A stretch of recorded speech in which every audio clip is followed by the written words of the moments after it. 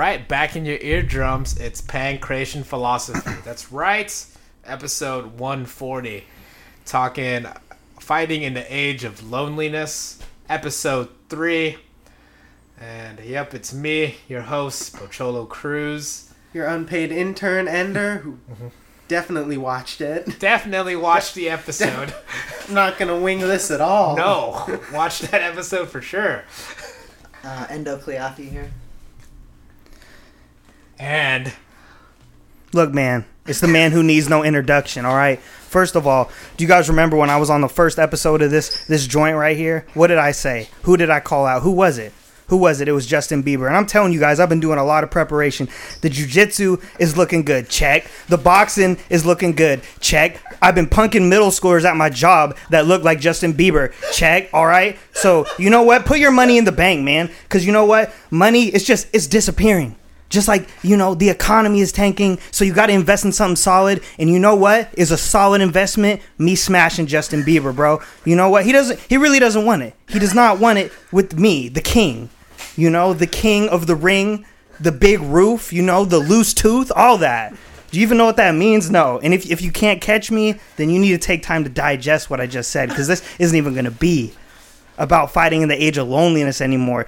This whole hour and a half is going to be about me hyping the fight with me and Justin Bieber. No, this is Scott McDonald. I'm glad to be here. Glad to be back. Either you're with me on that one or you're not. So let's see. yep. Bieber, you heard us. Stop ducking them. All right, guys, let's just do a quick recap of episode 2. I guess any big points that you remember, Ender, or that you want to go over? The episode I watched? Episode 2. Oh, yeah. The one you definitely watched. No, I definitely watched. Nothing that I haven't said on that episode already. Okay. How about you, Endo? Yeah, it was just cool watching that one because it was reliving the origin of the UFC or the UFCs and the paradigm shift. Yeah, where it's like I dug that time period. Where it was a time before we knew what martial arts was, and then we figured it out. But yeah, how about you, Scott? Any thoughts on the second episode of Fighting in the Age of Loneliness? Yeah, I mean, I liked how they tied in the Reagan era, I guess, how they measured that alongside with the emergence of the UFC. Mm-hmm. And there was a lot of good comparisons there between Ronald Reagan as this perennial political candidate. He was the governor of California, but no one really thought he was going to be president. And then so he made it happen. Wasn't expected. And right around that, I think when he was governor, that's when we saw that Ali and who was the Inoki fight. Antonio yeah. Inoki. And the commentary there is really describing, well, here, if this is what MMA is going to be, it doesn't seem likely. It doesn't seem like this spectacle is going to take hold. But it did eventually. So I like that commentary. And that's how I was looking at it. And obviously the economic stuff going on during the Reagan era, I think, or the argument is that a lot of people were then drawn to the sport. A lot of the outcasts are people who are disenfranchised due to a lot of the Reagan policies. So it's always good to look at how that interacts with the culture. But that's really all I got. But of course, watching those early UFCs is crazy too. It's holy shit. Yeah, no wonder they called it human cockfighting. I mean, I don't think that I disagree with that. But when you look at some of those fights and who was it? Joe Sun? Was Joe Sun getting punched in the balls? Yes, Joe Sun was getting punched in the balls. Just 100 times. Yeah. Yes. If you watch that and you're like, this is a respectable sport, then you're my type of guy. Yeah. Well, he had Iron Dick training. I was in high school when those came out, and I watched them, and I thought it was. I thought I liked it. This will be on ESPN one day. The documentary described the majority of the audience of it, and I was like, I'm not like that. Yeah, that's right. I still think it's cool. Yeah, I mean, I think he too often overplays that, I guess the weirdo or what. I mean, there's a multitude of people that we're drawn to, but at first it really was. I remember reading about this. It was considered the lower culture's like fascination, or it was not on the higher end on a class basis. You did have a lot of working class people that were drawn to that, and then the Just Bleed guy was probably Just one of those Bleed. people, you know. Okay. Yeah, so episode 2 mainly focused, on the beginning, like UFC 1, and then essentially what, we call like the Dark Ages, like so before the 2000s. So episode 3 Or mainly... the glory age. The glory days. Yeah. The dark. MMA at its finest. If we could only revert back to that, no weight classes, single disciplines, Before everyone it just got train one. distilled. Pretty Yes. much Then we no want to weight. have so many decisions. Yes. But more deaths. Yeah, and that's okay, right? That's what the people want. That's what the people want. Is this what you came to see? Are you not entertained? Oh, well, speaking of entertainment, so we're moving on to Japan. Pride. Oh, Yep. pride. Oh, Pride. Yes. I loved that stat about the UFC 15's attendance was like 4,000, and then Yeah. Pride 1 was like 47,000. Yeah, Yes. 47,000, Like, oh my yeah. God. Yeah. Like, it was an arena. Yeah, they. Like, a legit arena. Yeah. Yeah. So, I guess let's start with that. I mean, I guess that's funny how you mentioned Pride. I mean, you were pretty much, you were born like right around when Pride was happening. So like, what do you know about Pride, Ender?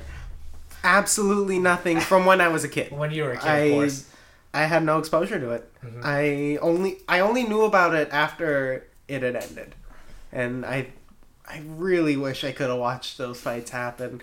They're so weird. They were a Yes. little hard to come by for me. Yeah. Like, I would get those early UFCs on VHS. Yeah. I could find those at the video store.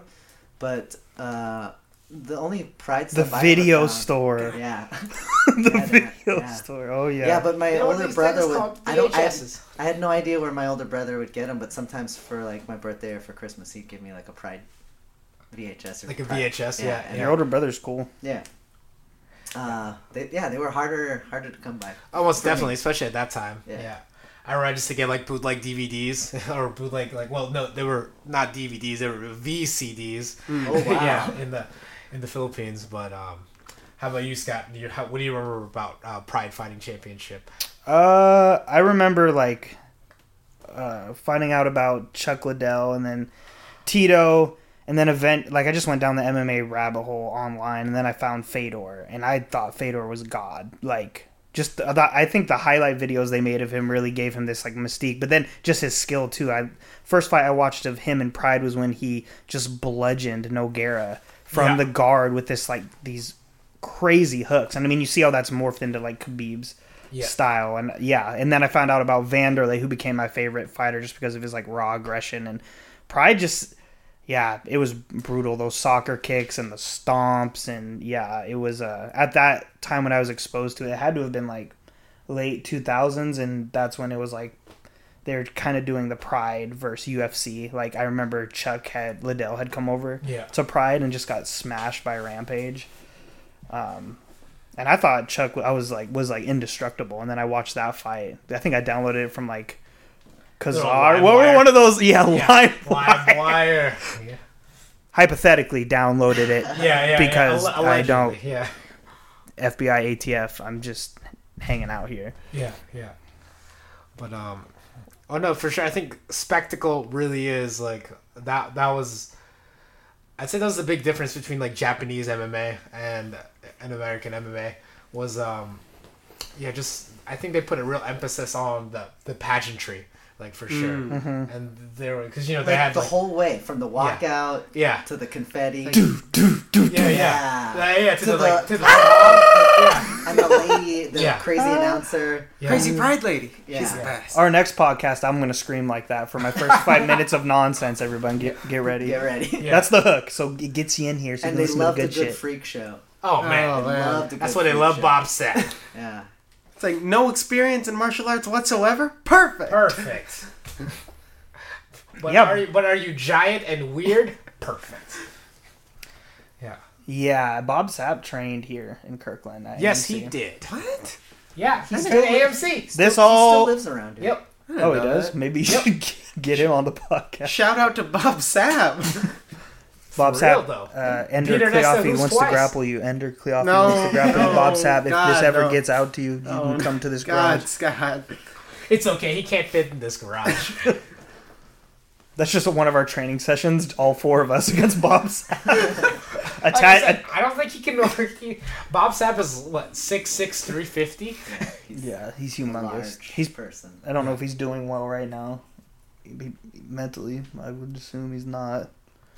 He was on Ariel Hawani's podcast a while ago, he was just nonsensical. Oh, just doing and nonsense. Ariel Hawani was like, "All right, Bob, you need some help, Bob." Oh damn. Yeah, dude. Oh, I think I know what you're talking about. He was just like, oh.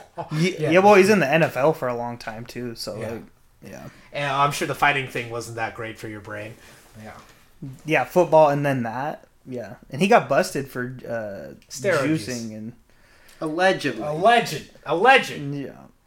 What are you talking about? That was completely natural. And there wasn't like testing and Pride on this timeline. Man, drugs are encouraged. We definitely don't test for steroids. In Just- in bold all caps. Yes, just letting you guys know, we don't test.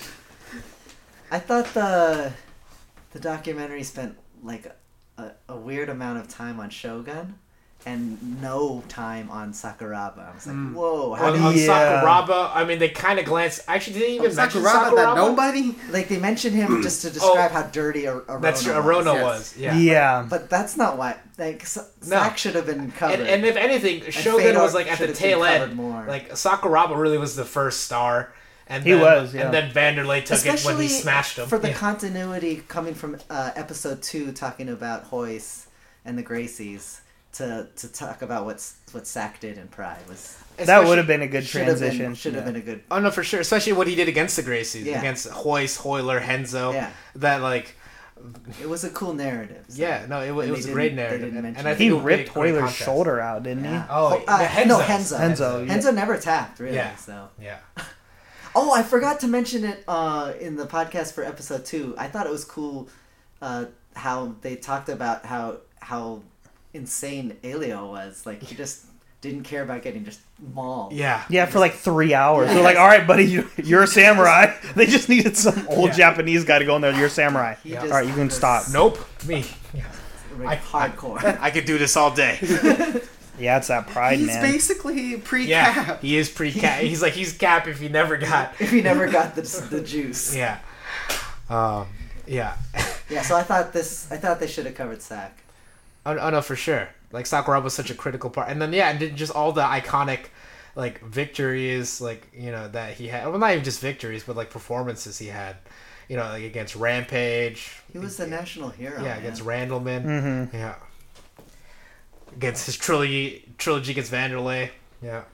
I think he got. Oh man, that was back after he was climbing, and then Pride was like, "We're just gonna make sure you die." Yeah. Like, Yeah. they just threw him to the wolves. There was That's the some, well, thing. yeah, Towards I mean, the end there, they were just like matching him up with just What's the worst matchup possible? for Sack. well, didn't he Stop. get like stomped out by Vanderlei in one fight? I vividly remember that 3-4 combo. I don't know if it was fight 2 or 3, but it was just such a brutal knockout. There was also like And a both power hit it- bomb. Yeah, I they were think trying to kill him. I think they were. At They're the like, they're end like there. what, we need him to fight more and more cartoonish characters. Yeah, Like, but you know what? I always interpreted it.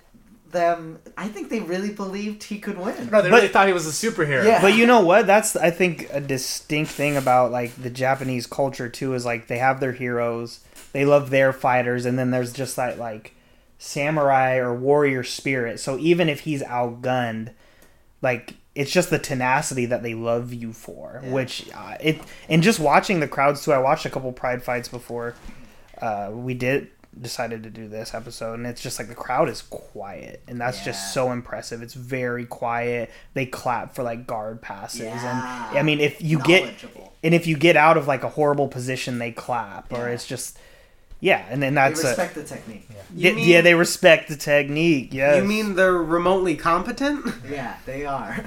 Oh, not that I don't mind a bunch of drunk, crazy Americans Just- screaming Elbow.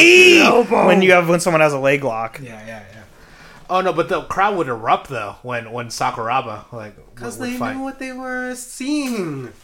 They no, don't- but also No, just but his he was like their his hero. his display of bravery for Yeah. sure. They also loved Minowa in a similar way, They were right? heroes. Minowa Man was that type of guy who's just fighting huge Anybody guys, and everybody. Yeah. He also ran into Vanderlei, man. Just Vanderlei had to be juiced out of his mind. Like looking back on those old pictures, just Oh no, I remember Minowa also ran into like Rampage. Rampage slammed him, and then he fought Phil Baroni. Well, anyway, but back to Sakuraba. Yeah, man. Like no, Sakuraba was such a pivotal part of MMA, of I think Japanese so. MMA, especially. Like from there, he was their first like legit star. Like that was the star that Pride made. Like from there, and I think also like just talk about unassuming. Like you look at Sakuraba, like yep, Chain smoker. yeah, Like, yeah. yeah, he little bit was of a a chain guy. smoker. Yeah. Yeah. falling apart. He's held together by tape. Yeah. Fighting these like right, athletic guys, let's do it. behemoths like Rampage Jackson, Kevin Randall, like Oh, he Vanderlei did fight Silva, Kevin. Crow Yeah. Cop, Ricardo Arona. All right, Rampage, go beat up that scarecrow. Yeah, you see that? Yeah, you see that janitor right there? Get him. Vanderlei would get him. Yeah, He'll kill anyone. Yeah, that guy's crazy. yeah. That was Shiloh's favorite fighter until she discovered Alexei Olenek. Oh yeah. Like, Oh no, man! Vanderlei. I mean, talk about the next star that Pride made. Yeah, Vanderlei. Vanderlei. Just just everything. Like He just the looked head like- tattoo. Yeah, he looked like he was less evolved. No, I mean Yeah. that in a good way. No, he looked like the missing link. Yeah. Like, for sure. You look like, this is what a cage fighter, or this is definitely what a man that wants to fight other people looks like. Yeah. And then just like the look too, Yeah. like just like and then menacing glare. Oh man, oh Pride, and then then like Vanderlei. It did. No, I thought to him like, I mean, Shogun was great. Like, don't get me wrong, but Yeah. it was like, there was a lot of elements like of Pride, like for sure. And then even, and they never touched on the Gracies again. But Hickson Gracie was on the first Pride show. Like that was what built it. Like from Well, I think the documentary again, it's trying to like really position mixed martial arts and how MMA gets like really solidified in a particular culture, and that's why I think they showed Japan post World War II economic boom. A lot of wealth is being circulated. They essentially are outproducing the United States, and then there's that drop that happens that affects the entire society. And I mean, even Felix pointed out it was like the same culprits that we saw in 2008. It's like low interest rates and cheap credit. That's what he said. And I didn't dig too deep into the economic side, but then what happened is youth unemployment rises, right? You see that, and then wages are stagnated. So what really props up Pride? And they make a very clear point on that. What kept Pride afloat, and it was, Anime. Yakuza. The Yakuza. And you know what was crazy? If you pause like one of the first scenes there, it's actually a newspaper snippet or article snippet about Fedor's trainer and how the Yakuza yeah. walked up to him and put a At gun to his gunpoint. head, and they're like, "You're gonna sign him over, or you know what's gonna happen." Not to Fedor, but for Fedor's manager. Yeah, sorry, Fedor's manager. Yeah. And then also they mentioned like Mark Coleman threw a fight. Yeah. So then he could be positioned, and he essentially said it is what it is. And that's not the first time I have heard stories like that about that organization. A little grimy. It's super grimy, and Yeah. and they even said like, I wish I would have like watched it sooner because I would have remembered more. But there was like a Pride official who lived in the same like complex as a Yakuza member. And then like what's the Judokan's name who was always in Pride?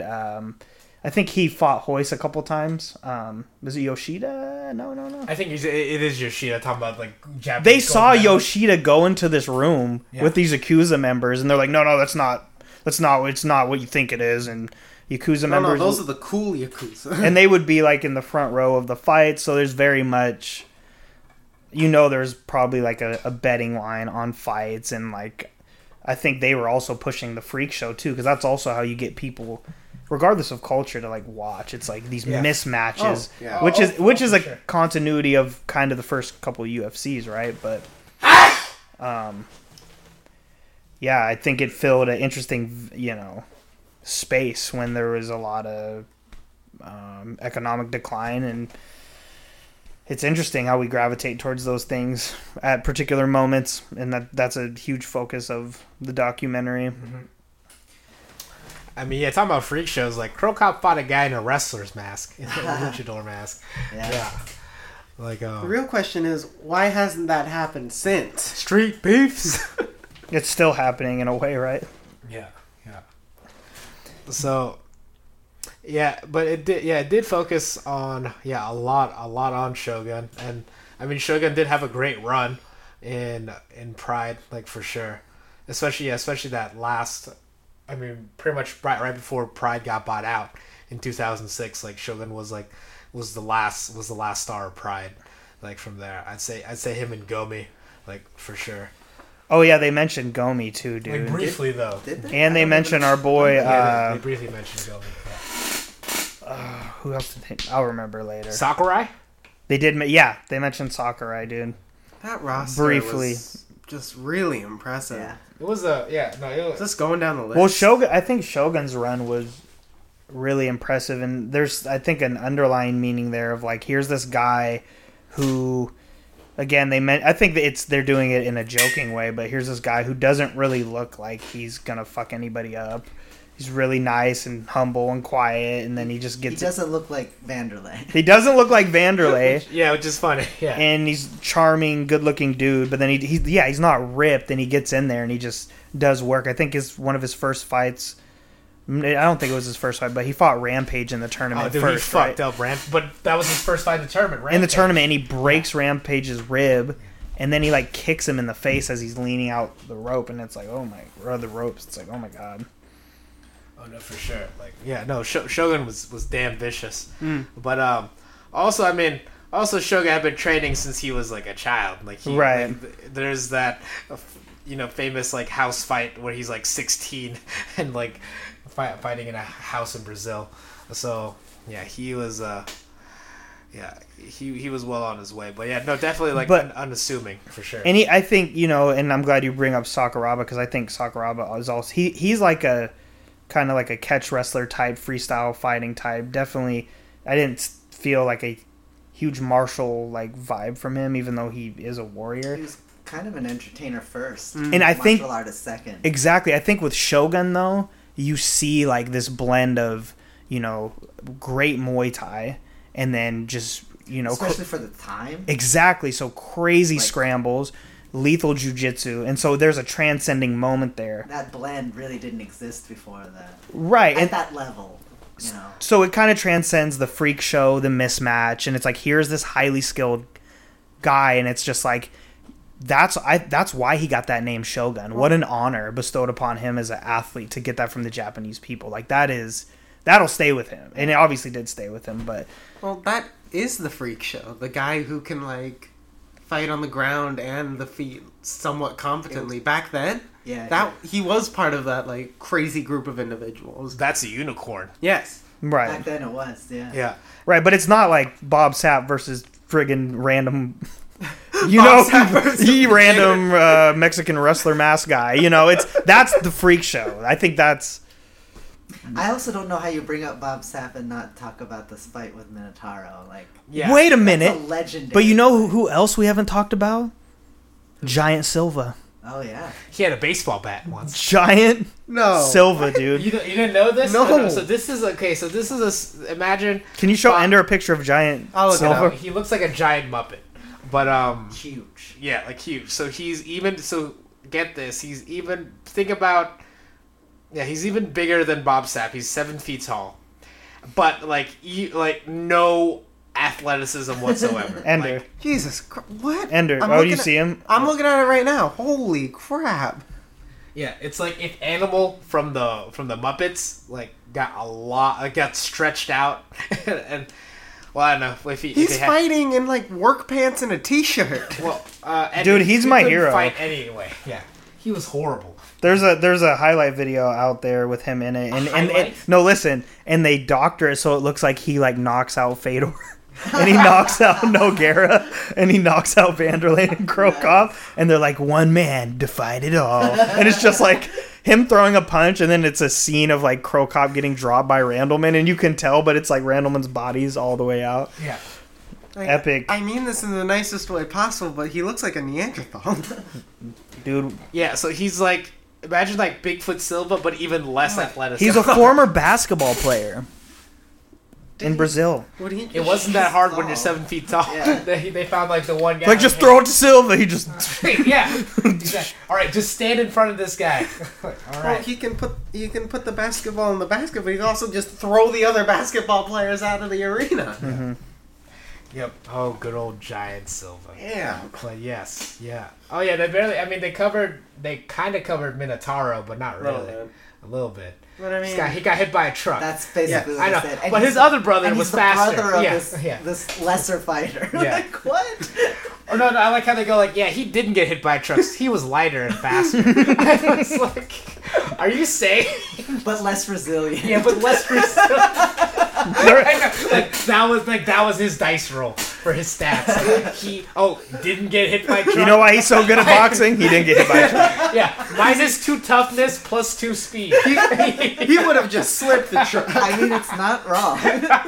Actually, he almost got hit by a truck and he slipped and left hooked it. The truck broke apart. No, but did anyone else think that was hilarious? I'm like, oh yeah, this is the brother that didn't get hit by the truck, and He's slightly worse. Yeah, slightly worse on the ground, slightly better boxing. Oh man, but yeah.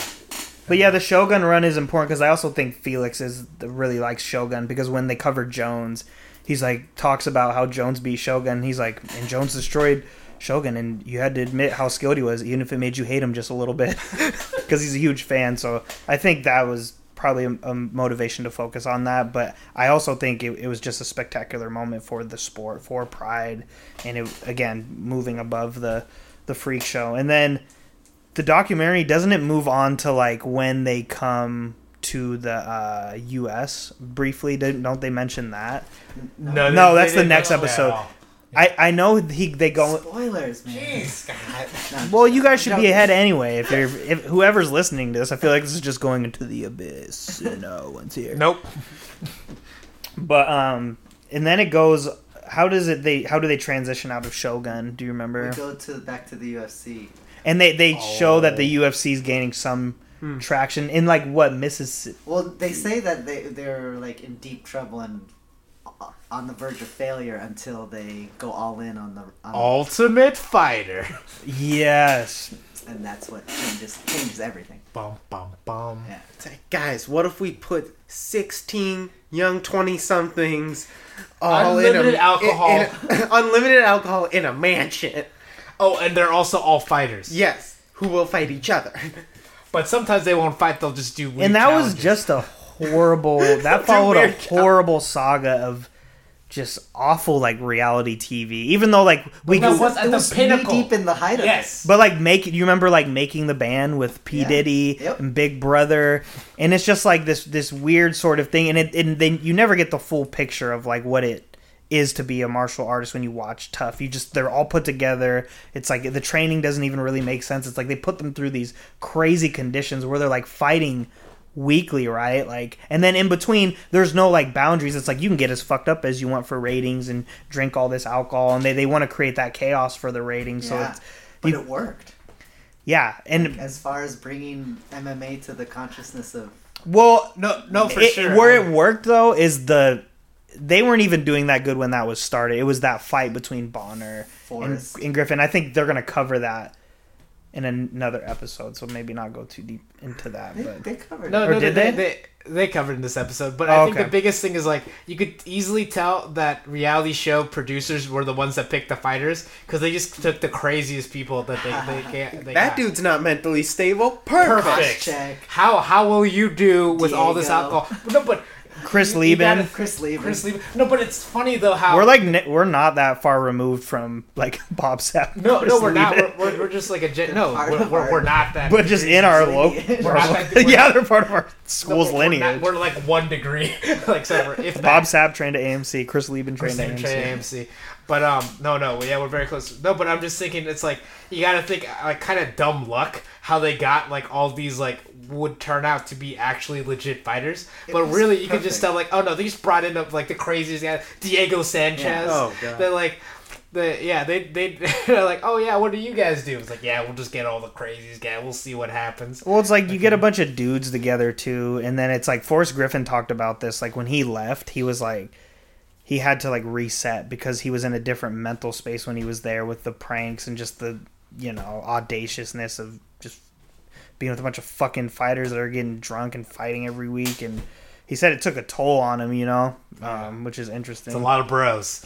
Yeah. I think my favorite Tough season, it was one of the more recent ones, but they all start, like, maybe the first, like, 3 episodes or so, they're all, like, posturing, like, trying to start shit, but they're not going to really start shit, broing at being, like, egotistical bros. But then they all realize, independently, oh, these guys are actually pretty cool, and it turns out to be, like, the most wholesome season of Ultimate. end up Like, they're all, bonding. they You know all, what? You're all right. like, guys from both teams, they're all just like hanging out, and when people fight each other, like, yeah, I really respect them. It's gonna be a great fight. That's awesome. They're all just chilling with each The other. early Toughs were not. They were not like that. No, they were not like No, and then it really set the tone for like this weird like space that Dana would occupy as like the boss, right? Coming in and just like being You want to vulgar. be a fucking fighter? No, seriously, and then like setting this tone of like determining who wants it and who doesn't and who has the right traits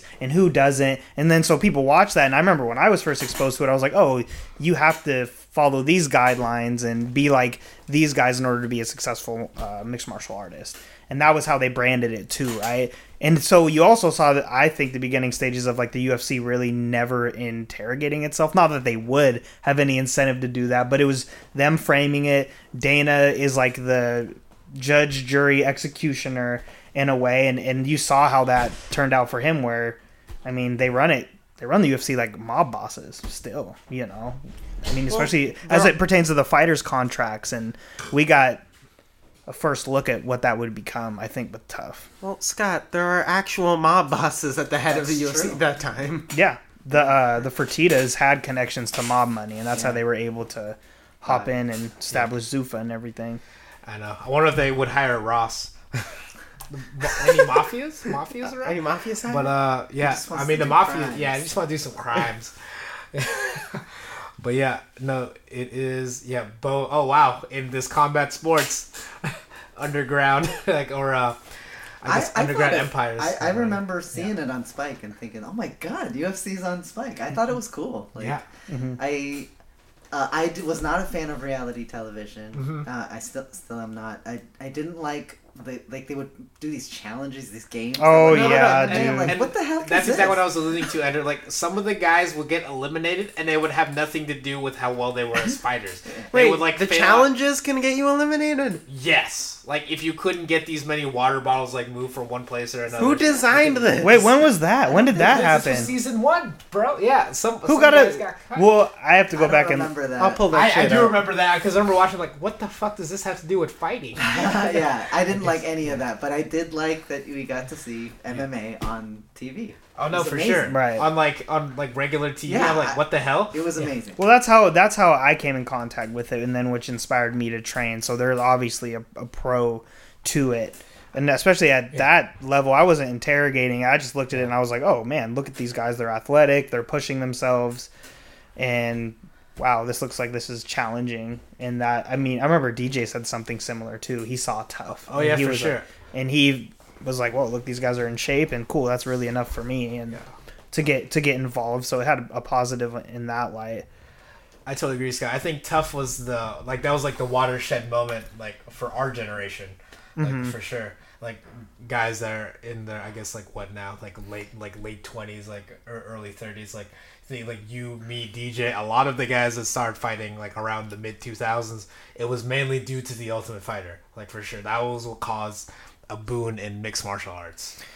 Yeah, right. And to the point of like the initial cast being kind of like these, I say weird and not like a completely negative way, but like these unique, like people that you just aren't out there normally, you know, like Diego Sanchez. Think about him and how he's like situated in life. Or was Rashad Evans on that one too? No, Rashad Evans was season 2. He was season 2 with Rich Franklin. Yes. Yeah, and then even Chris Lieben, like, you know, Yes. just Josh Koscheck, I think, is probably a typical guy we could point out if we look back into our Right. high school past. Like, that's the jock wrestler. Was a complete asshole. But then Chris Lieben was this guy who's super tough, but was definitely like up and down and had something else going on, which they do that in reality TV too. That I think they must have psychologists or somebody doing profiles. So they're like, okay, let's take a look at this guy.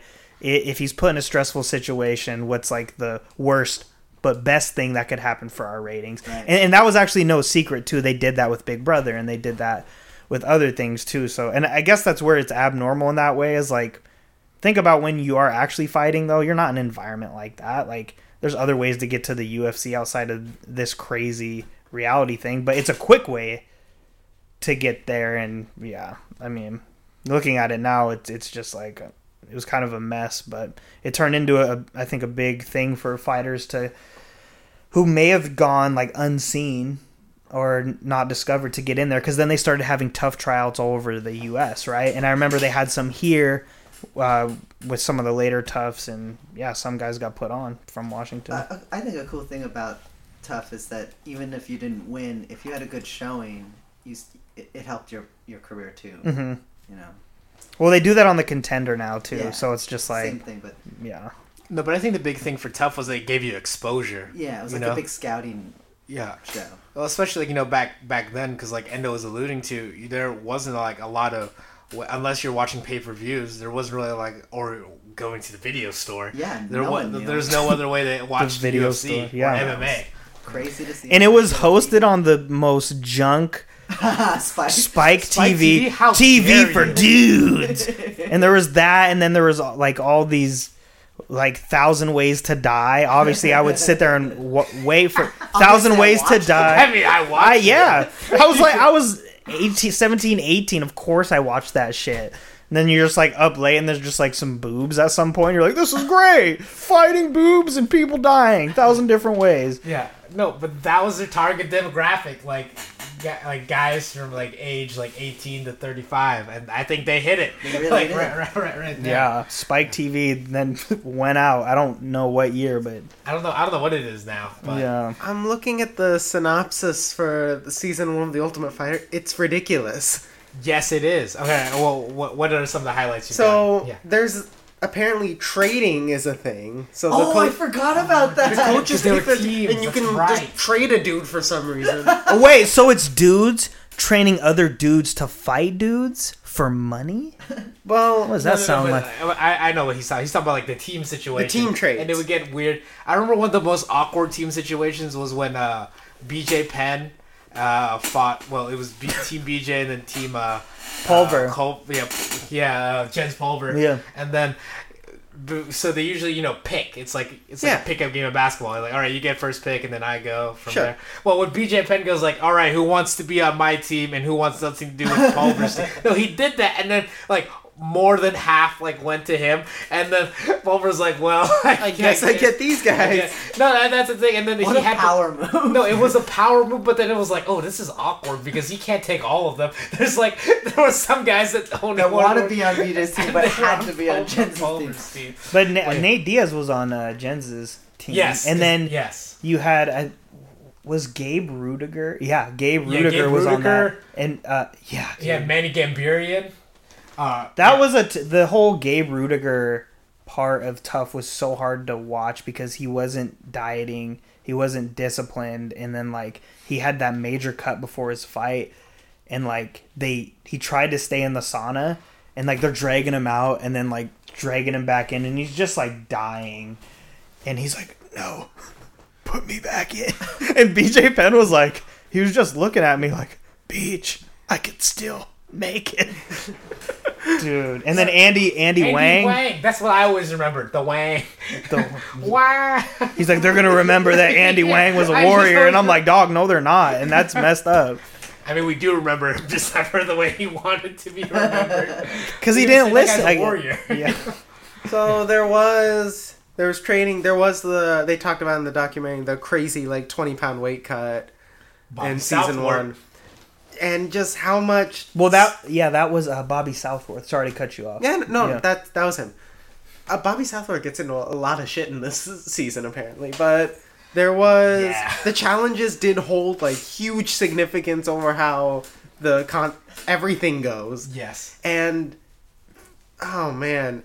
It was ridiculous. No, I really want to say it wasn't until season, I don't know, a few seasons in, we're like, hey, wait, what if we just do the fighting thing? I was grateful when that happened. Yeah. When they removed all the nonsense. No, it was I was like, yeah, it's about time. Yeah. This is all we wanted to see. But I think they needed it to be that to get the to mainstream get a audience. foothold. Well, that's how you keep it in the whole reality TV genre. Is some people are just cringe at the fighting. It's oh, these guys are playing pool and they're fighting with noodles in the pool for $9,000. You know, Ken Shamrock versus Tito in the pool with a noodle for $9,000, and they're going at each other like they're fucking fighting.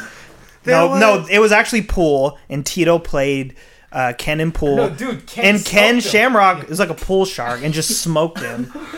Well, and look at Ken. He's definitely his other job is a bouncer at a bar. Of course, he's playing pool. There was one of those trash bars. Yeah, he's a roadhouse guy. Hella cougars. No, we're gonna send Ender to that bar. Yes.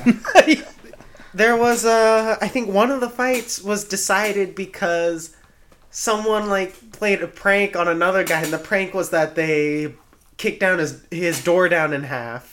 And so Dana was like, well, I guess those guys got to fight now. Oh, yeah, that was Chris Lieben and Josh Koscheck, if I remember correctly. Yes, that was. Yes. Well, Chris Lieben was... That was how the match got made. No, because it was Josh Koscheck and Bobby And Southworth. Bobby, They pissed on his pillow or Yes. something. And broke his door. And Yeah, but Chris peed on someone too. Oh, wait, no, I think... It was I'm depraved. mistaken that. It was Chris that peed on someone else's pillow. Bobby... But then when Bobby... I think they got a hose or something, and then... I think Bobby and... Josh It's just so similar to making the band. Yeah. Hey, dog, you want to be a rapper? I need you to walk 90 miles to get some Cambodian breast milk. Yeah. Bring me back a whole go. What does it have to do with music? Do you want to be a star or not? I'm P. Diddy, baby. Take that. Gotta take a picture But yeah, of the midget. season 1 was... It was a mess. I thought, just as a fan of the fights, they didn't talk about the Kenny Florian fight. I thought that was a pretty. Oh, no, yeah. Kenny I thought Florian. Kenny, that whole season had a pretty cool display of grappling. Diego too. Oh no, for sure, and especially because you have That's to when remember Diego- that show was middle. They were middleweights. Yeah. They were 185. Two guys that would eventually fight at 155 were fighting 30 pounds heavier than their actual weight class, and they made it to the finals. Yeah. But they were pretty technical. Oh yes, extremely so. From there, and it's very funny because Diego has, as Scott alluded to, such a interesting character in that regards, and that was apparent. It got weirder as his career went on. Almost. It didn't start off as weird as it got. I know it started off because this guy's just real intense, kind of different, and then it got weird. Yes. I just remember one of my favorite Diego moments is when he's walking out when he fight Jake Ellenberger, and he walks out with a hood and a silver cross, as if Jake Ellenberger was a vampire. Hey, Jake Ellenberger hit people like he was possessed by the devil, so he wasn't that far off. Jake Ellenberger was sleeping people. It was so ridiculous. Yes. Yeah. And then I was like, what? What is going on? I think at some point... Have you seen that, Ender? No, I have not. Oh my but goodness, you gotta see. At some point during season 1, I think... Well, a lot of the plot points start off with everyone was drunk, and then this happened. Yeah. But so everyone was drunk, and someone, I forgot who, jumped the fence, so escaped. They escaped the premises. To go see a girl. Something right? like that. That was Noah. I forget his last name. But we found him because he was on a payphone calling back to the house. Right. Yeah, dude. I was like, okay. I just pulled up the photo of Diego Sanchez. With the cross. He's fighting vampires. Yeah, Diego dude. Sanchez, vampire hunter. Yeah.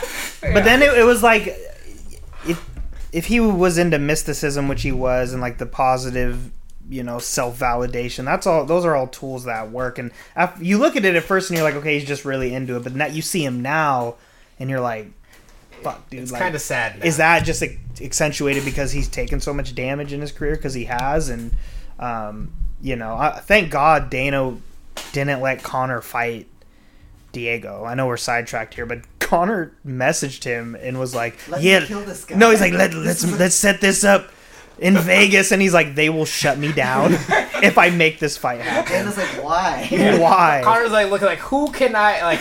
can I Hazmat, be? no. Michael Chandler, no. Old, weathered, worn down Diego Sanchez. I don't know. BJ Penn, where you at? So then they go through tough, and then there's some commentary on like the wars that are going on from like 2001, after 9/11 in Afghanistan, and then into Operation Iraqi Enduring Freedom. Sorry to bring us way down. I'm just trying to. No, it's fine. Yeah, but The documentary talked about that. yeah, and they talk about like this, constant idea of war that we have American citizens, maybe some people we know that are over there fighting and dying, and there's just like this disillusionment. And then they also mention, I think 2008 is when the financial collapse happens, and it's like, he has some interesting commentary where he says you're being told the economy's thriving, but your money is buying less and less, and things are more expensive. So, and I wish they went into this more. There's so many things they could have gone onto, and I just don't think they had enough time. We only had 20 minutes. Right. But like what happened under Reagan with like the corporate sector, and how like those private interests and that power really cemented itself in a different way and started influencing culture, even like what we consider PC culture. So he makes like the commentary where he says, in this plastic world, why wouldn't people be, why wouldn't they gravitate towards something that's honest, like a fight where people are being vulnerable and there's no bullshit about it. It's not a politician fucking lying to you. It's not you're getting scammed by your company or getting laid off or any of that stuff that happens in life where it's like you really don't have a say. Unions were gutted during that time under Reagan, and it's like, here's fighting, and these two guys, train their ass off and they get in the cage, and then they decide it right there. And sometimes there's controversy. I don't want to leave that like, we think someone wins and maybe they get robbed, but I found that like that was an interesting perspective, like to situate that along. Well, isn't the tagline to the UFC as real as it gets? Yeah. Right. That resonates with people. So I have a comment on that actually. My high school yearbooks have this section about what happened that year. Yeah. And I find it cool looking back through them and seeing that. And what was this 2001 or what year? Oh shit. Oh, my Oh God. no! Wait, Let's just say a wait, little. past Let's that. just Hold on. say a little before that. Hold on. On the record, on the podcast, Scott, how old do you think Endo is? I'm not gonna guess. Just tell me the. I graduated in '96. Okay. Yeah, but 2001. it's cool looking back at that to also see like world events and like pop culture Right. things, like what it was like that year. And I'm stoked and I enjoy the inclusion of those elements in this documentary series where they're talking about what was going on during that time period. But where I disagree, in my opinion, he's painting a picture and saying because of this time and the way the culture was, it was the perfect time for this to flourish at that time. For the early UFCs, it married the culture of that time period. This pride and tough era, this is where we were, and this is why it worked. And I think that MMA, in all of its forms, would have resonated in almost all cultures and almost all times. It was a matter of education. I do enjoy documentaries that do this and talk about the context of the time period, but to draw the conclusion that this is why it worked, I think, like when I look at when ESPN puts on like curling or like darts or like I'm not joking. Like Cornhole. These things. Oh yeah, cornhole's on there. Bowling. Now. Who the hell do you think I am? These I don't know if my finger isn't on the pulse of what the mainstream likes, but I think these things need ESPN to tell you want to watch this, but no one really would.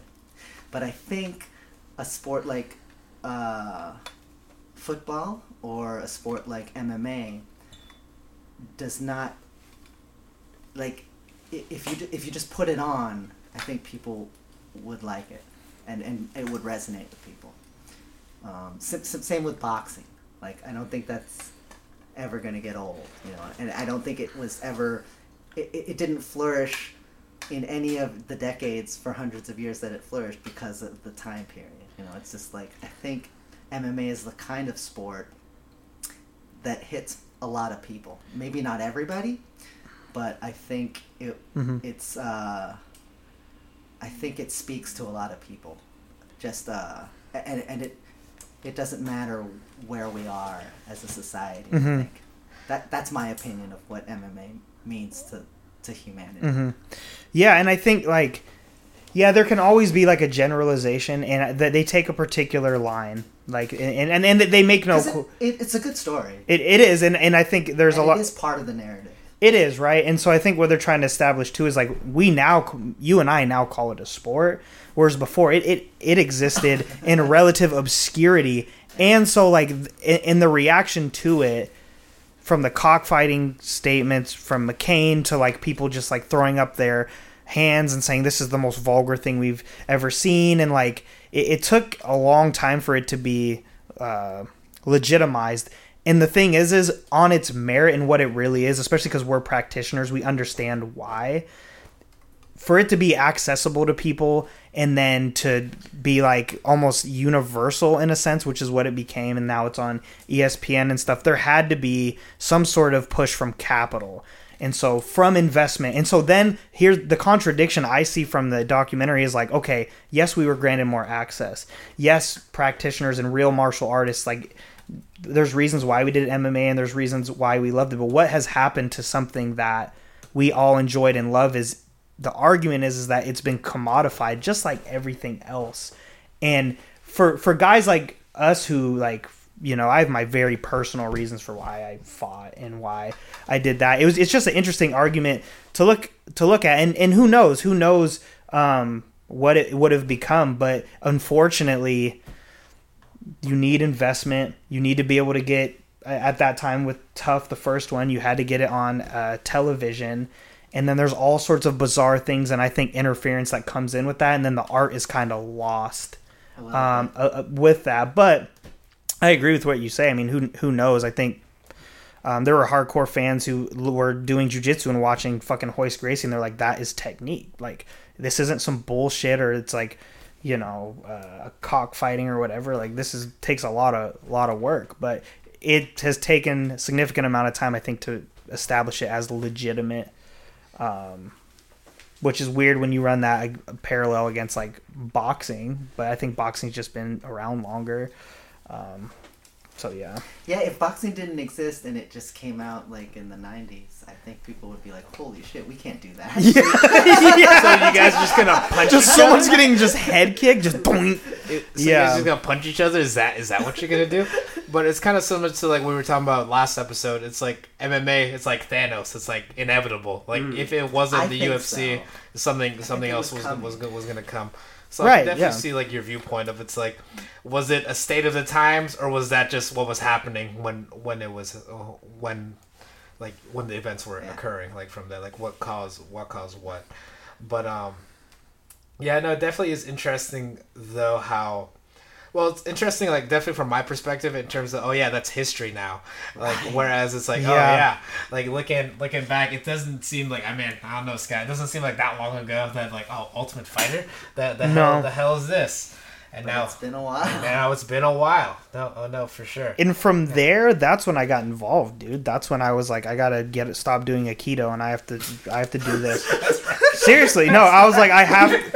But see, if there hadn't been that push behind it, but it's like we have to look at things in like their dual nature. There's a lot going on with something as big as the UFC and the emergence of MMA, so we have to look at it from that perspective that you just mentioned, Endo, and we also have to look at it like, okay, what's actually happening though? And it took people time to like see the monster that the UFC would become in a really dark way too, and that's why the documentary starts out like fighting is the history of exploitation. I think that's still partial. I think there's a lot to fighting. It's like there's but like, and maybe we'll get into this in the next episode. There's so much information out there now about the contracts these guys get, and they get into that, and you just and I'll save my personal perspective for the next episode where we address the contracts. But yeah, man, it became a spiritual thing. It became deeply spiritual when I fucking fought. And I didn't want to do it because I wanted to be the baddest motherfucker or anything. I wanted to like have this form of expression.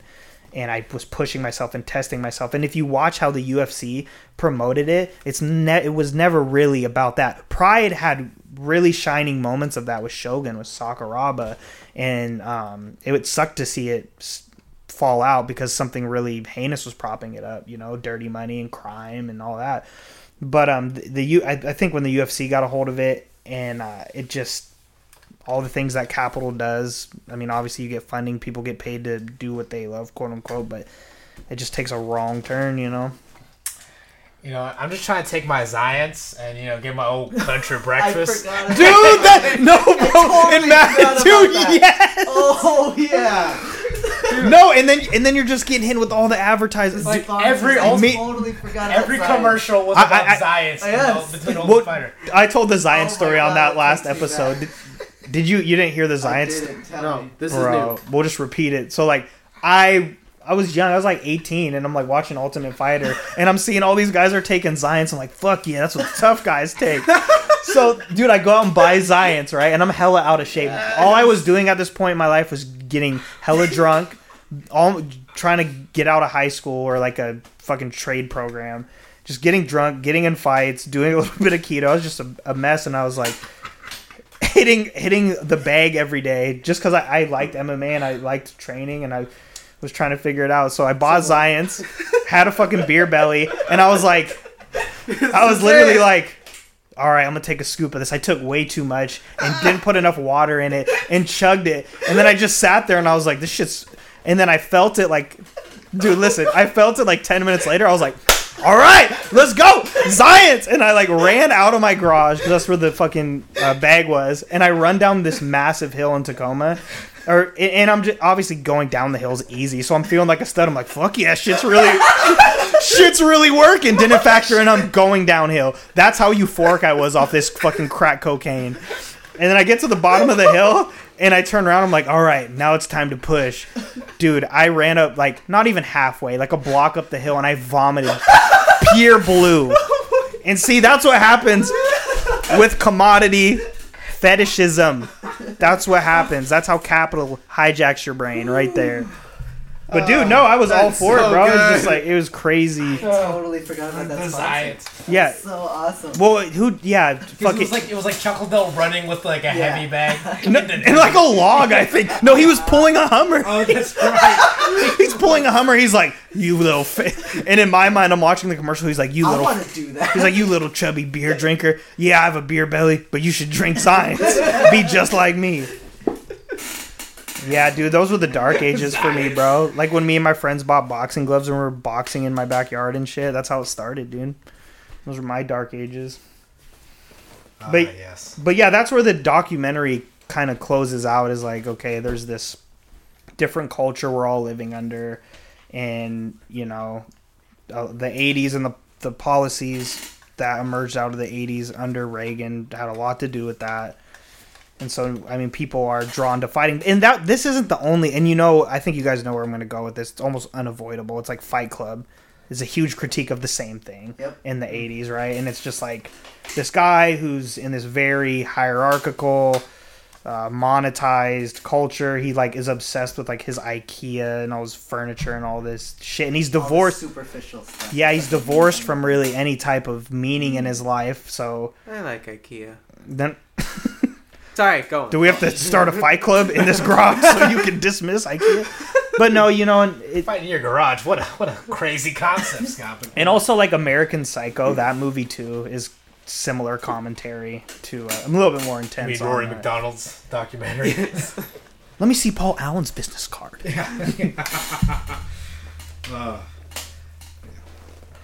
But yeah, it's just kind of, it is kind of just nostalgic. Like looking back, it's like, oh yeah, that was MMA in the mid 2000s. Yeah, Yeah, It was, I remember watching Tough on this super small VCR TV combo that I had in my room. And it's just like this big, dude, awesome. and just sitting there, and I'd have to hit it, even though like we had, I don't know why I had to hit it. It was just fucking old, and I was like, "Doof. Oh shit, UFC." I like that you asked the question, Ender. What was it like for you? What was your exposure to Pride? And I'm thinking back now, I'm like, dude, I was like 3.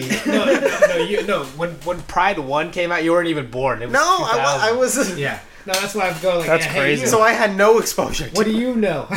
He's like, What do you know TV about those VCR combo, Yeah. video store. Yeah. There were things called Blockbuster in the old days. Oh God! In the old times. Shout out to Blockbuster, the one that's still alive. There's one in Oregon. Yeah. I don't know if you guys remember. I got my UFC tapes from, I forget what it was called, but it was in the mall. What was the video store in the mall? In the mall. Oh yeah. Hold on, Red? fucking. Was it that Sam Goody? Is it Hollywood? Hollywood Video? No, Hollywood Video was like outside, That was like outside. Blockbuster. Dude, I know what The you're. one that's in the mall though. Yep, I know what you're Yeah. talking about, I and don't know. It's you know what? It's gone forever, just like that store. Yeah, right? No, because... oh, good old video Wait, store. you guys got your videos at the mall? Yeah. Yeah, man. Yeah, dude, and our CDs. Yeah. CDs, you know what that is, Ender? CD. God damn it, Scott! Do you know what a... Hey, you know what a Walkman is? What is He that actually, like? today asked me because he's moving. He's Yeah. moving out. He was asking me like, What do I do with all these Because he CDs? listens to them at our house because we have a CD player. But That's now dope. that he's moving, it's like, I was like, how do I listen to these? yeah, I have a fat stack of 50 CDs. I'm like, I have no way to listen to any of these. Sam- wait, was it called Laptops Sam don't have, Goody? like, CD drives now. Sam Goody was Sam one. Goody was That a music store. That was the music store, and they did sell videos. That's not where I got mine. That's where I got Ghetto Brawls. Is that the precursor to Street Leaps? Ghetto Brawls is crazy, bro. Be prepared. Be prepared. Well, what is it? It is what I just said. It's people from Pretty economically deprived areas Fighting. fucking boxing each other, and it's like, it's like the Kimbo shit, and then sometimes it's literally people just getting stomped out and jumped, which Yeah. isn't fun. Well, do you remember bum fights? Oh, Dude, that no. would- Precursor to Rough and Rowdy? Talk about exploitation. But Yeah. Dude, yeah. Oh god, I have all the. Why did you bring that up? I have all these memories now, vivid memories of those videos. The fucking guy who founded that went on Dr. Phil, and he dressed up like Dr. Phil. It was so. Well, because he's obviously Dr. Phil was the good guy in this scenario, and he's like, "What are you doing to these homeless people? Like you're making them knock each other out and do these drugs." But the dude had commentary on how Dr. Phil What was the exploits people, whole right? Sorry, what did you say, Ender? I thought the dude who dressed up like Dr. Phil had commentary on was doing that to show that Dr. Phil was just as bad as he was. Maybe I don't remember. I don't think know. he was just mocking him. Probably. But Anyway, go on. who was the star of that? Otis, was that man's name? Oh, I forget. I just And there were some remember- vets in there too, and you're just we were like, just talking about exploitation. I was like, oh, that's up there. yeah, it is.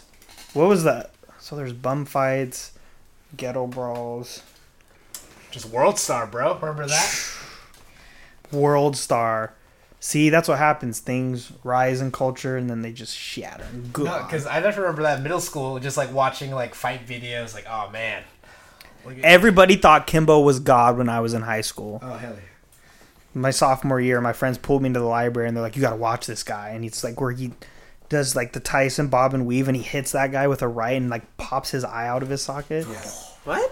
Yeah. Yeah. Oh, you're not familiar with this? No. Oh man. Yeah. Jorge back- was in one of the backyard back in fights, the too. early days. Dude, Shout out my- to Game Bread. My favorite street fight that was on Yeah, that was online. Was Bieber versus McDonald. no.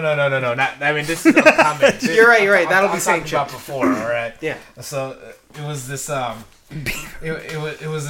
it was this like guy in a red shirt that got into like a deep kung fu stance. Oh You know what I'm yeah, talking about? Yes. no, he hit him with a legitimate kung fu technique. It's called a Yes. ridge hand. Yes, he hit him My with a sensei in ridge hand. Aikido showed me that, and no, seriously. And when he was showing me, Bill Rowling, bro, Yeah. shout out to him. He was showing me. He's like, Scott, if you ever get in a fight, this will knock someone out. And I was like, okay. And then seriously. And then he hit the heavy bag and he just swung it, and I was like, oh dang. Yeah. Oh no, Andrew, I'll definitely show. If you haven't seen this, this is a classic. You can This show is- it to me. Yeah, this is classic I know tough era. Like, Isn't homeboy who took the karate stance? His girl's there, right? Yeah, he's She's like, in no, because this you're like Yeah. the gangster's gonna piece him in. yeah, You get just- I was like, So oh, the Kung Fu guy wins? yeah, he parries it with this. Spoiler Dude, alert. pull it up. No, Yeah. pull it up right now. I'll pull it up right now. We gotta get this. Oh man, it's a high school classic. Red Kung Fu Street. Dude, we've just taken a deep dive into nostalgia. I know we're just diving. It's probably healthy to do that. Yeah. Let's see. Where is this? Is this? One It's of not the cool nostalgia things- for me though. It's No, history. I've never seen it. Oh, you've never? What were we saying? One of the cool things about Tough for me was Nope, it's not. like I grew up in high school with the early UFCs and fell in love with the primal early days of MMA, and then it became harder and harder to find when McCain shut it down, and then Pretty sure this is- when Pride was starting up, that was when God, this was filmed Yeah, this on is the grainy mid 2000s video. this was filmed on a potato. What? This is what the graphics were All right. back then. We're watching. Let's see. Yes. Oh God. Wow. Oh my Horse God. Did you see? Watch, he's gonna hit him with the yeah. Yeah, I see was him. thinking just. I was like, no way. Hey, He's priming this. Hey, Ender. Yes. Deep Oh, stand. watch it. Now let's hear your reaction. Then I'll comment. Sorry. Yes, sir. No, don't do that on the podcast. Don't call me sir. Yeah, we're This is watching it happening. right now, and then Oh, yeah, he's and coming. then the guy is laughing, but no, this guy is legit. My boy's serious. This has some edits here. Well, yeah. Oh, they're both so bad. Oh yes. Oh, I didn't they're say not- the other guy was good. They're not hitting each other. No, but wait. no one's landing anything. There it Oh is. shit. Wow. Yeah, Oh! he landed. Oh, he You- landed. Yeah, he landed. Ridge hand, He baby. went Yep. down. Yeah, I know. Bro. I remember watching. I was like, no way. Yeah, just bam. So Ender, when you go on a date, whenever that is next, you can So 25. Got it. you can pay me to show up, and I'll challenge you, and then you take fucking horse stance, and we'll practice. Dude, from now until 25, I'm invested. We'll practice fucking like how ridge that's hand. always our We will idea. practice ridge hand, and you will take me out like right in front of this girl, man. And guess what? That'll probably be your wife. And if I die, you know what? It's okay. I'm glad I could help you out. Just consider me like Jesus. You know what I'm saying? You're hearing this You live. don't Yeah, want right. to make it work and like. No, I want him to touch me in the chin and make my soul leave my body. Because when that happens, she'll know that this is the man for me. So for our female listeners of Snip out Pancreation of Philosophy, Yeah, it has to be as Gotta real be as real. possible. Gotta airdrop be that. prepared. Yeah, airdrop that. But Oh God. yeah.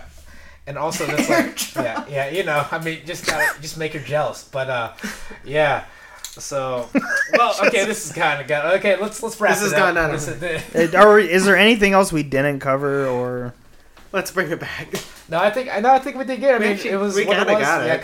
covered Pride, covered the tough, the beginning of tough, and I mean shared our own various ways of what we were doing during that time. I mean Scott and I were starting to get into martial arts. I didn't And it exist. started the teeth.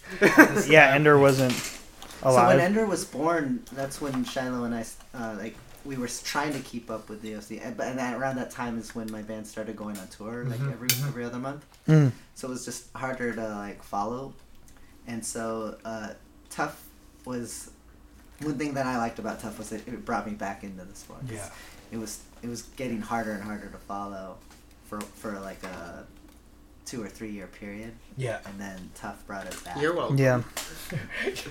I like How are you gonna take credit for You're that? saying you made it harder. that was not. That is what I'm saying. I was like, I don't think that's in the right context. You're welcome. Yeah. But you raised a great young man. Look at him now, getting stronger every day.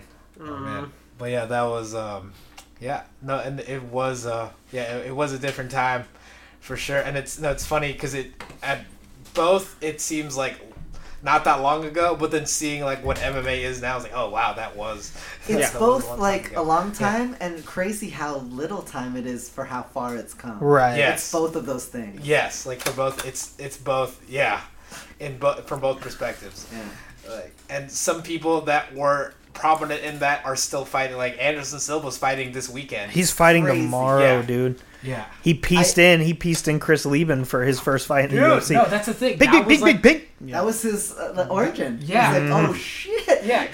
And I was And like, Lieben was on a tear at that point. And Silva no, was in his yeah, late 20s, dude. yeah. yeah. No, I want to say, maybe even in his, like, because Early 30s? early 30s, Yeah, like, dude. at that time. And he made a run like And a boss. Yeah, And that's the thing. Because I just watched Ultimate Fighter, and I was like, oh, man, Chris Lieben's going to kill this guy. Yeah. And he'll go back to Japan where the This guy's so competition will be easy.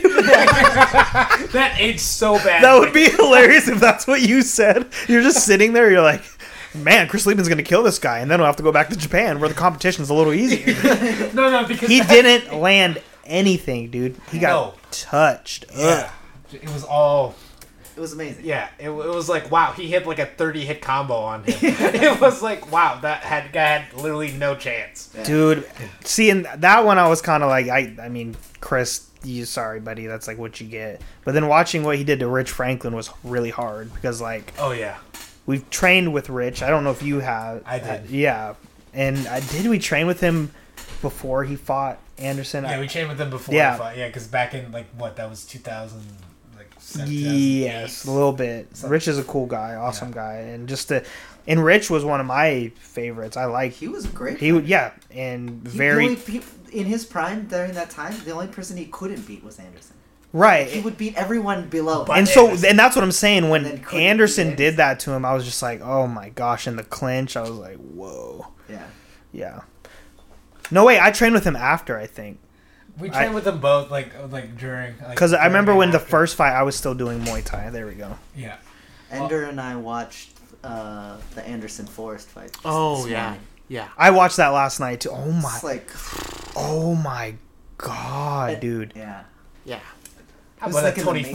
Wait, can we do one thing? This could be another episode, like maybe bonus content, but like what the pound for pound debate is like bothering me because Khabib's making the claim. I think the John John is just silly. But it's you I can don't have get an it. opinion about it. I mean, you can have an yeah, okay, opinion yeah, about that's what I'm saying. So it's like all opinion. There's no objective thing. But right. So we the all have John right. has a decent claim. He's like 15, not decent. It's a pretty overwhelming like John Jones 15. No way. Dude, John Jones, 15 15 victories with an asterisk.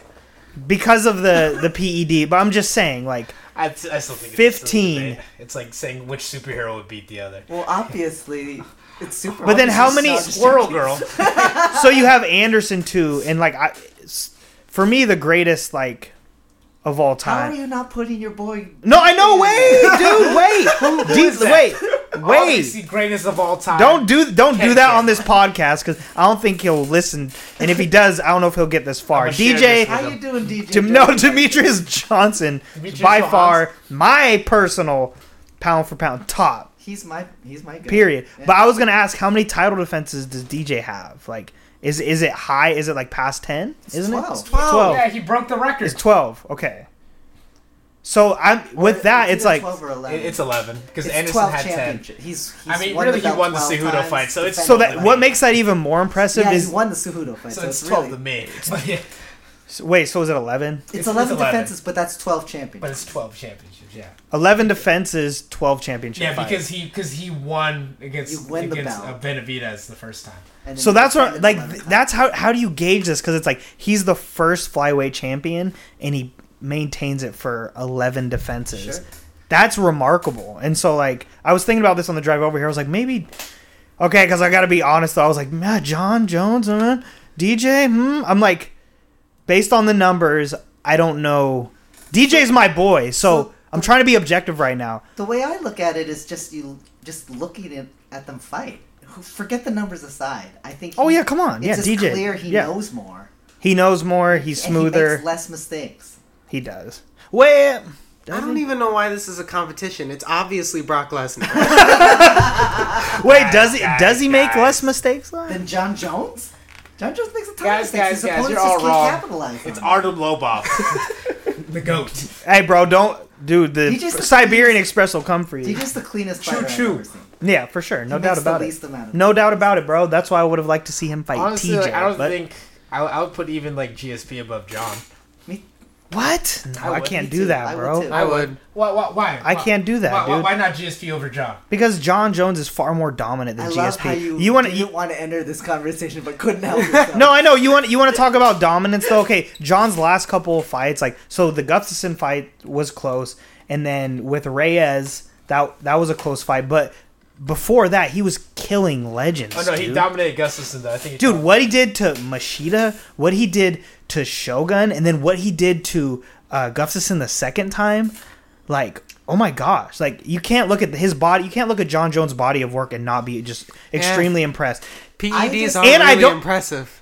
Okay, but can you look at okay, he did PEDs, right? It just All right, but does that mean he did them for every single fight? Do we know Dude, that? Do we have that information? maybe. How I would weigh it though, because why I would say GSP higher is like look at the guys he beat and how dominant, but then look at the guys that GSP fought and look at how they did like against other people, like from there, like Matt Hughes, like arguably all time great, BJ Penn like twice, like from there, like he beat like I would say like, and just also like there's a bigger talent pool in welterweight That's than true. there is at like light heavy. than that light heavyweight, especially for that time. He beat like John Jones beat a bunch of old light heavyweights. Yeah. I also, for me, Wait, but then if you take that line, then you have to disregard like a lot of stuff Mike Tyson did too. Then, so it's not really is that Jones' fault that he's coming in and maybe. I do discount it. But Tyson, as far Gus- as a pound for pound discussion. But Gustafsson, and then Reyes and these like new breeds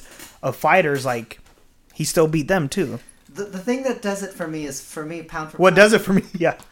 Pound for Yeah. pound for me means it's who has the most skill. That if it depending on, it doesn't matter where they are, what weight class they're in, who has the most skill. In a vacuum, who's the best? Who's the best? So it's always hard for me to consider 205ers and above because you just need less skill to do what those guys do at that weight. Like comparatively so, and I totally agree with that. So I think when you're thinking pound for pound, it's got to be a lighter guy because they just have to do more. They have to know more.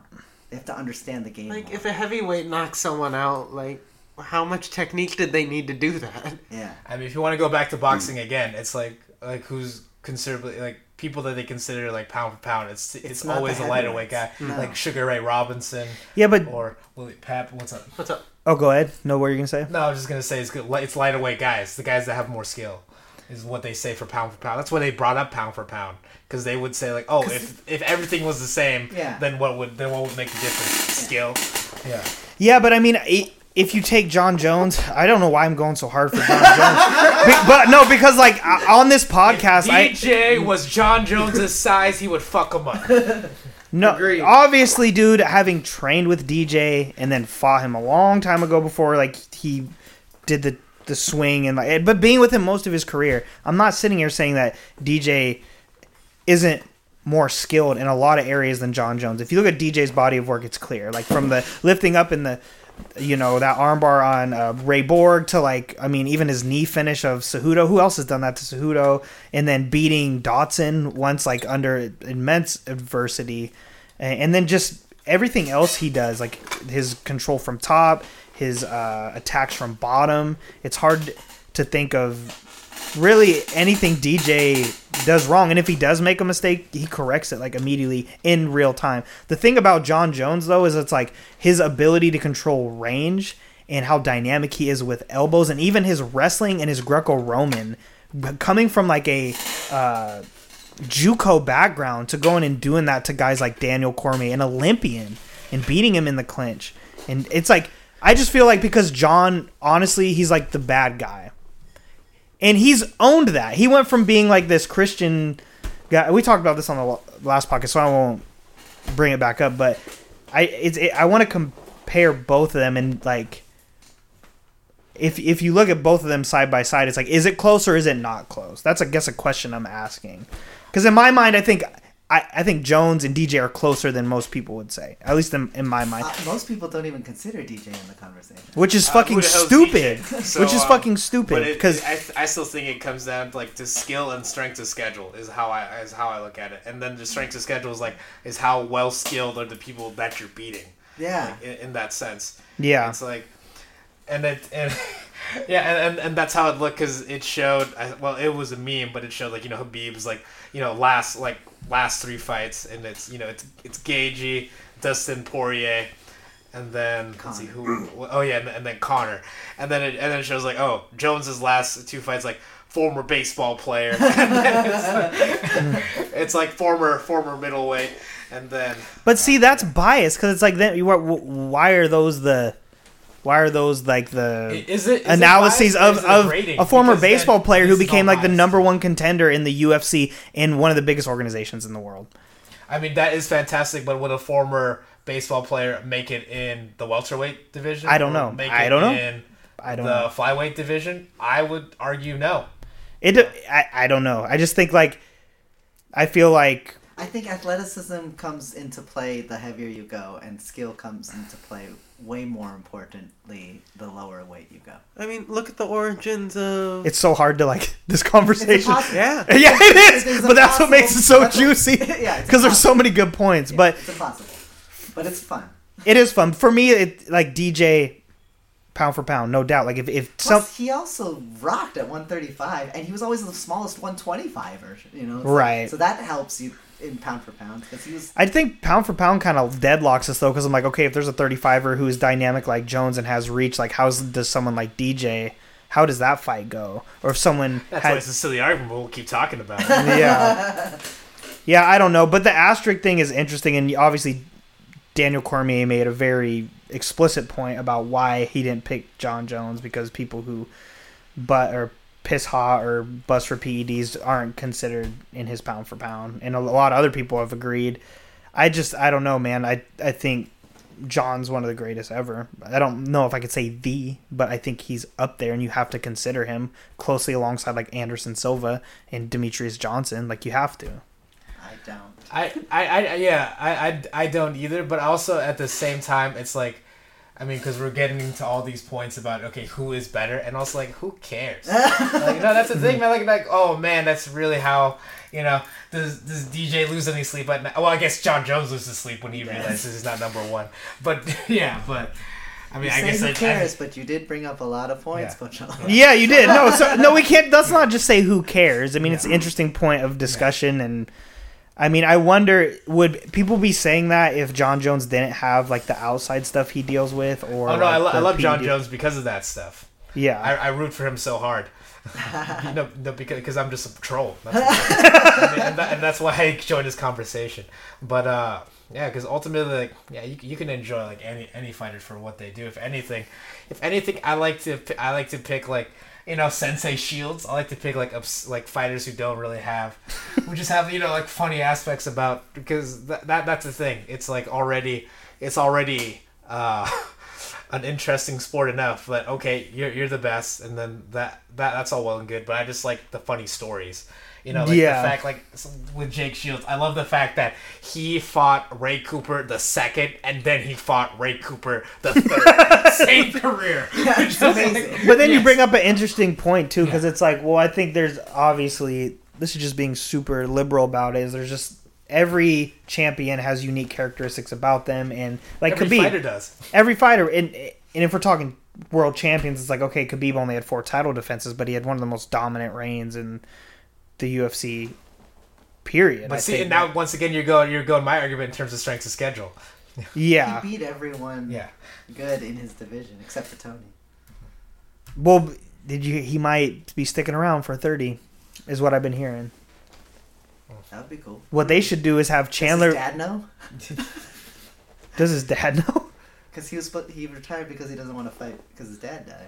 Well, no. His mom said to stop. His dad wanted him to get 30. That's Well, that's his mom now. I don't know. That's His mom will have enough money. but yeah, they should have Ferguson fight Chandler. Here's And- another way to look at it: is if John and GSP and DJ all had equal teaching skill, because teaching's its own thing. But let's say they all had the same teaching skill. Who would I want to learn martial DJ. arts from? Exactly. Well, I John did learn. Jones. Well, I'm sitting He here. I'm likes like, to party. I'm like, Brock Lesnar. why do I know all the shit? I know I worked with DJ for a really Yeah. long time, so That's obviously, how dude, DJ's the guy. I'm trying to flush Make this a shit case. out. I'm You're trying to gonna make a make case here. Yeah, and I'm just saying there's no case. Yeah. Like, I thought for a while, like, maybe I'm biased because I know. I'm like, nah, I think he's just that good. Now, if we consider other things besides records and just DJ as a person and a martial artist, no fucking how deep doubt. the And then no, Khabib no too. contest, John Jones. Right? Yeah. But yeah, I don't know, man. It gets so subjective, but I am really impressed and I was thinking about this, like, you fight for the title in a brand new division and then you hold the belt for 11 defenses. It's remarkable. And then, yeah, we'll get more into the UFC and their bullshit, but I mean, you know, he really was, and he said it. He's like the fucking George Washington of the. That's what he said. I'm the George Washington of the flyweight division, and he was like, he's the pioneer, and it sucked that, you know, Cejudo fucking and now we're sitting here looking at Cejudo, and he's like, I'm the champ. It's like, bro, you still haven't even touched anything. You have 2 belts. Hats off to you, but like you're not even close with the flyweight belt. You can't claim that you're the best flyweight Judge ever. His strength is good. He can't. Anyway, the All right, conversation so wrap that it up, never ends. Yeah, so let's wrap it up. John Jones better than Demetrius Johnson. No, wait, no! Sounds That's good. a quote from Scott. but not as good as Brock Lesnar. We'll just cut true this. goat. We'll cut No, this bro. and send it. No, DJ's my pound for pound. Let it be known. No hesitation. Period. DJ is not my power. Let it be known. The baddest man on the planet still. John Jones. All right, Dude, guys, John good Jones talk. tweets me. John Jones like, yes, these guys know what they're talking about. All right. All right, good stuff, Good guys. show, Thanks. guys. I mean, definitely we talked about the fighting in the age of loneliness somewhere over there. But yes. Bye. Bye. Bye. Like, share, subscribe. All the things. Dude, that intro.